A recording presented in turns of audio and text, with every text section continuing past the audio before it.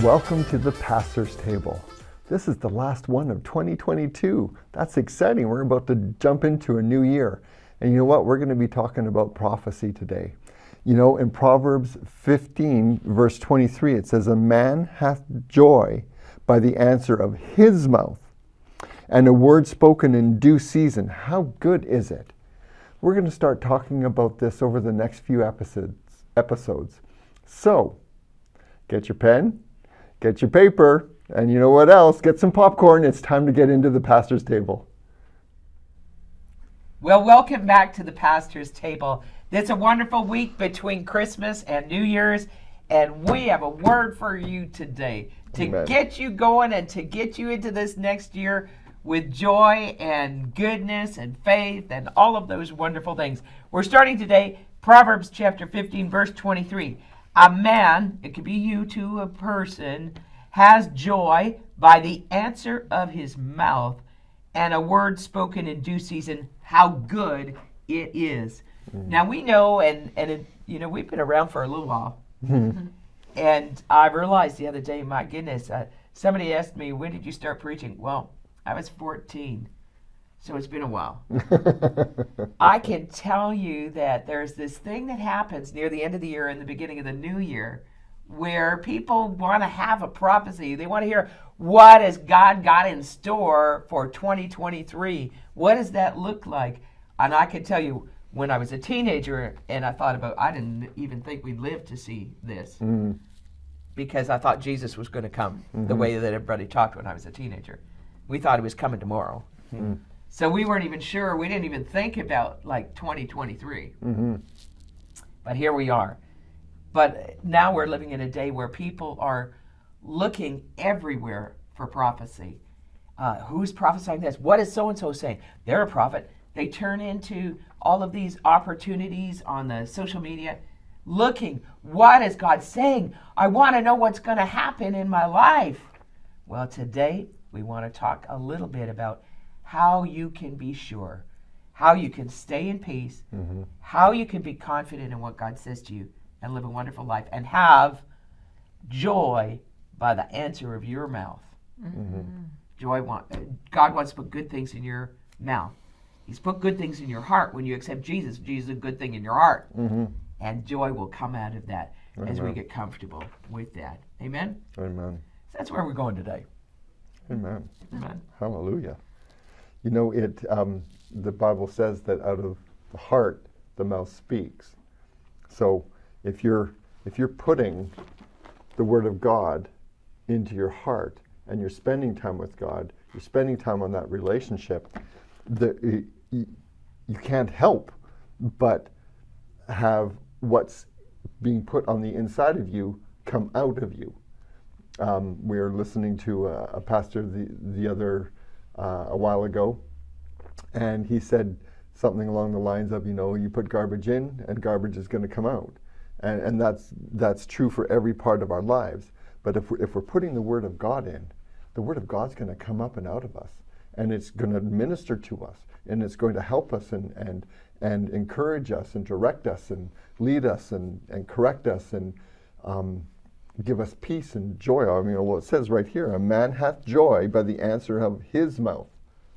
Amen. And that when we put this in, this is joy. Absolutely. The Word of God is joy. Nehemiah says in 8:10, or is it 10:8? 8:10, that the joy of the Lord is our strength. And it gives us strength, and it gives us the ability to carry on and around the crazy things that are happening. There's a lot of crazy things that are happening in this world right now. But if we take that time to put the Word in, the Word's going to come out and encourage us. Amen. You see, we're not trying to put down prophets or anything like that. No. Prophets have a purpose. Yeah. Prophecy has a purpose. But you yourself can hear God too. Yeah.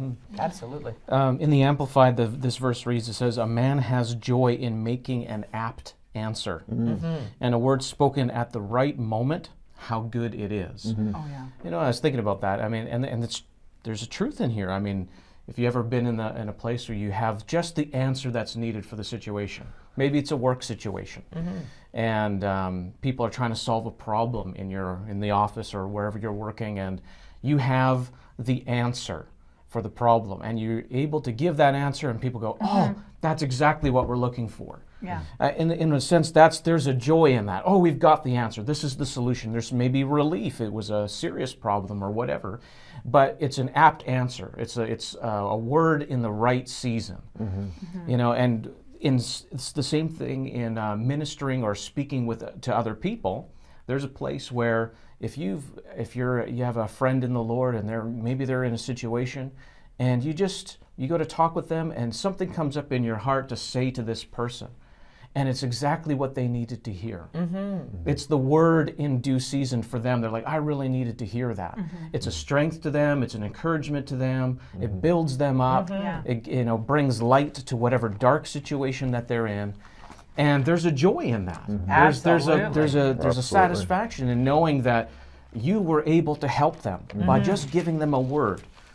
And so when I was reading this verse, I was thinking about those things. But at the same time, if this is true that way from person to person, it's also true with the Lord speaking to us. Yeah. Yes. He enjoys giving us a word in due season. Right? He wants to give us the answer that brings light to the dark situation that we may be in, or just points us in the right direction. So there's a joy on his part by giving us the right word at the right time, the right way. Right? Amen. Would you agree? You know, there was, it reminded me of something that happened in my life. It was Sunday morning, quite a while ago, almost 10 years ago. Wow. And I was reading through Proverbs before I went to church that morning, and it was Proverbs 28. And there was this, I can't even remember which scripture it was in Proverbs 28, but it stuck out to me, and it kind of leaped off the page, and I'm like, wow, that's awesome. And I was asking the Lord, well, you know, why are you showing this to me? He didn't really say anything. And so I go to church, and I get there a bit early, and I'm talking with some people before, and this person is talking to me and telling me about something that's going on in their life, and the Lord's like, now. And that scripture just came up and out of me, and it was a blessing to that person, and it really helped them and encouraged them, and it was that word in that due season that was able to help that person. And think about how that came about. Yeah. Think about where you're putting the word in you. Yeah. And the Lord himself was making that a pertinent, a living thing in you. Absolutely. And you're thinking, wow, this is a great word. You didn't realize what was coming up ahead. Yeah. But the Lord did. Yeah. He knew that word wasn't just for you. Yeah. It was for the person that you were going to meet up with later on in the day. Yeah. And be able to take the very thing he gave you that brought joy to you and give that to somebody else. Yeah. It's that shows us how he works in our lives. The Lord is like that. Amen. You know, it's more blessed to give than to receive, but there's still a blessing in receiving. Amen. Yes, absolutely. Right? But it's both. You're blessed when you receive from him, and you're also blessed when you're able to give what you have received from him to others. Yeah. You know, and it might come that way, but it might also come like just, I was in a Bible study, like when I was going to university, and they had Bible studies on campus, and I went, and this person was asking questions like, well, you know, and was very combative and everything like that, and he was like, well, what is faith? And I don't know what happened, but all of a sudden I just said, well, faith is the substance of things hoped for, the evidence of things unseen. And he's just said, oh, okay. and it diffused the situation, but like it didn't come from my brain. It came from inside. Amen. And just came out. Well, and I didn't have time to think about it, but I just blurted it out. And it's like, what are you blurting out? Yeah. And that can be telling. Amen. I think that all of these things we don't realize are actually prophecy. Yeah. And so lots of times people and believers, we go and I can remember the zeal. I wanted to learn about spiritual gifts. So I went to classes about it, I bought books on it, and yet they were working all the time. I just didn't see them. Yeah. And I remember one of the teachers said, go through the book of Acts and see if you can see the gifts at work. I can tell you it helped me so much, because here it was, and Acts is the book that kind of talks in a story kind of a manner, where it says he went here, he did this, he went here, he did this, he went here, he did this. And so it unfolds as the church with the anointing of Holy Spirit on it. So when you look at it, it's not like one of the other letters where he's kind of giving specifics, where Ephesians and Galatians are kind of more specific. It kind of unfolds like a story. So you could see it in happening in kind of real life situations, if I could say it that way. And so as I began to look at it, at first I couldn't see it. And that's the truth. You know, you unless it specifically said, because there was no line that said, here Paul moved in the gift of the Holy Spirit. Here Peter moved in the gift of wisdom. It didn't say that. And so these are kind of life situations, and you could see where, and as I began to read it more and more, I began to understand more, and I could see its application. And I think so when we talk about what is the purpose of prophecy? Well, one of the core purposes is to edify somebody, to encourage them, to lift them up. That's because there's the couple of different levels. There's the office of prophet, there's the gift of prophecy, but then there's the what you would refer to as the believer's anointing for prophecy, which it talks about is that encouraging, and the brethren and edifying them and lifting them up and And comforting them. and comforting. I knew there was one other word. Yeah. Exhortation, edification, and comfort. There we go. Definitely. That's in 1 Corinthians 14. It says in verse 3, but he that prophesieth, King James, speaketh unto men to edification, exhortation, and comfort. Yeah. And I really like when we think about edification is that it's making something stronger. So that means that good. something is already there, something is already built, and you're edifying it and making it stronger. That's So good. That's good. you have something, like you have word, you have God speaking to you about something. Maybe He's showing you something, or maybe you had a dream or something like that. And then the prophecy comes, or a prophet it comes and speaks, and then it strengthens what you already have built. So good, Anne. And it's part Wow. of the building. Like it's not something like, like it's a brick building and then another brick comes and strengthens it. It's not going to be something like, bamboo, and be unmixed. And so it's just knowing that what you already have, the prophecy is strengthening it. That's a really good way of looking at it. It reminds me of some things that someone had said about it. I'll get to that in a minute, maybe. But it edifies what's already there. Yeah. And that's a really good indication of whether or not what you're hearing is prophecy for you, is whether or not it's edifying what's already there. If it's new information for you, it might not be. Yeah. And that's something that we say things like, well, just put that on the shelf or on the back burner or whatever colloquialism you'd like to use. But in other words, if you hear something and it's strange to you, it might not be the Lord. If it's new information to you, someone says, oh, I have a word for you, brother, and it's totally out, like, I never even thought about that. It may not be the Lord. Usually, how he's edifying something that's already happening in you. He's already talking to you about something. And so when you hear it from somebody else's mouth, it builds up what's already in you. So you go, he's been talking to me about that already. Or that has this sense about it like, yeah, I've been thinking about these things. It'll edify what's already there. Amen. And that's a really good way of explaining that. Look at what it says here in the Amplified in verse 3 of 1 Corinthians 14. But on the other hand, the one who prophesies, who interprets the divine will and purposes in inspired preaching and teaching, speaks to men for their upbuilding and constructive spiritual progress, and encouragement and consolation. That's an awesome description. Yeah, absolutely. And if you were hearing what they were talking about, you can see in the descriptions or the situations where God had put the word inside. They came into a situation. These people already had something going on. They were just in the middle of a situation and just built on and gave them strength to believe God for the solution to be there and to manifest. And many people, they love to hear that word, and that is like, don't get caught in the emotional part of it, because we can get caught more in the emotion of a prophecy and say, oh, well, that so blessed me, and that's good, but get the strength of it, get the word of it, and hold on to it. And often we hear words, and we don't properly allow them to strengthen us or build us.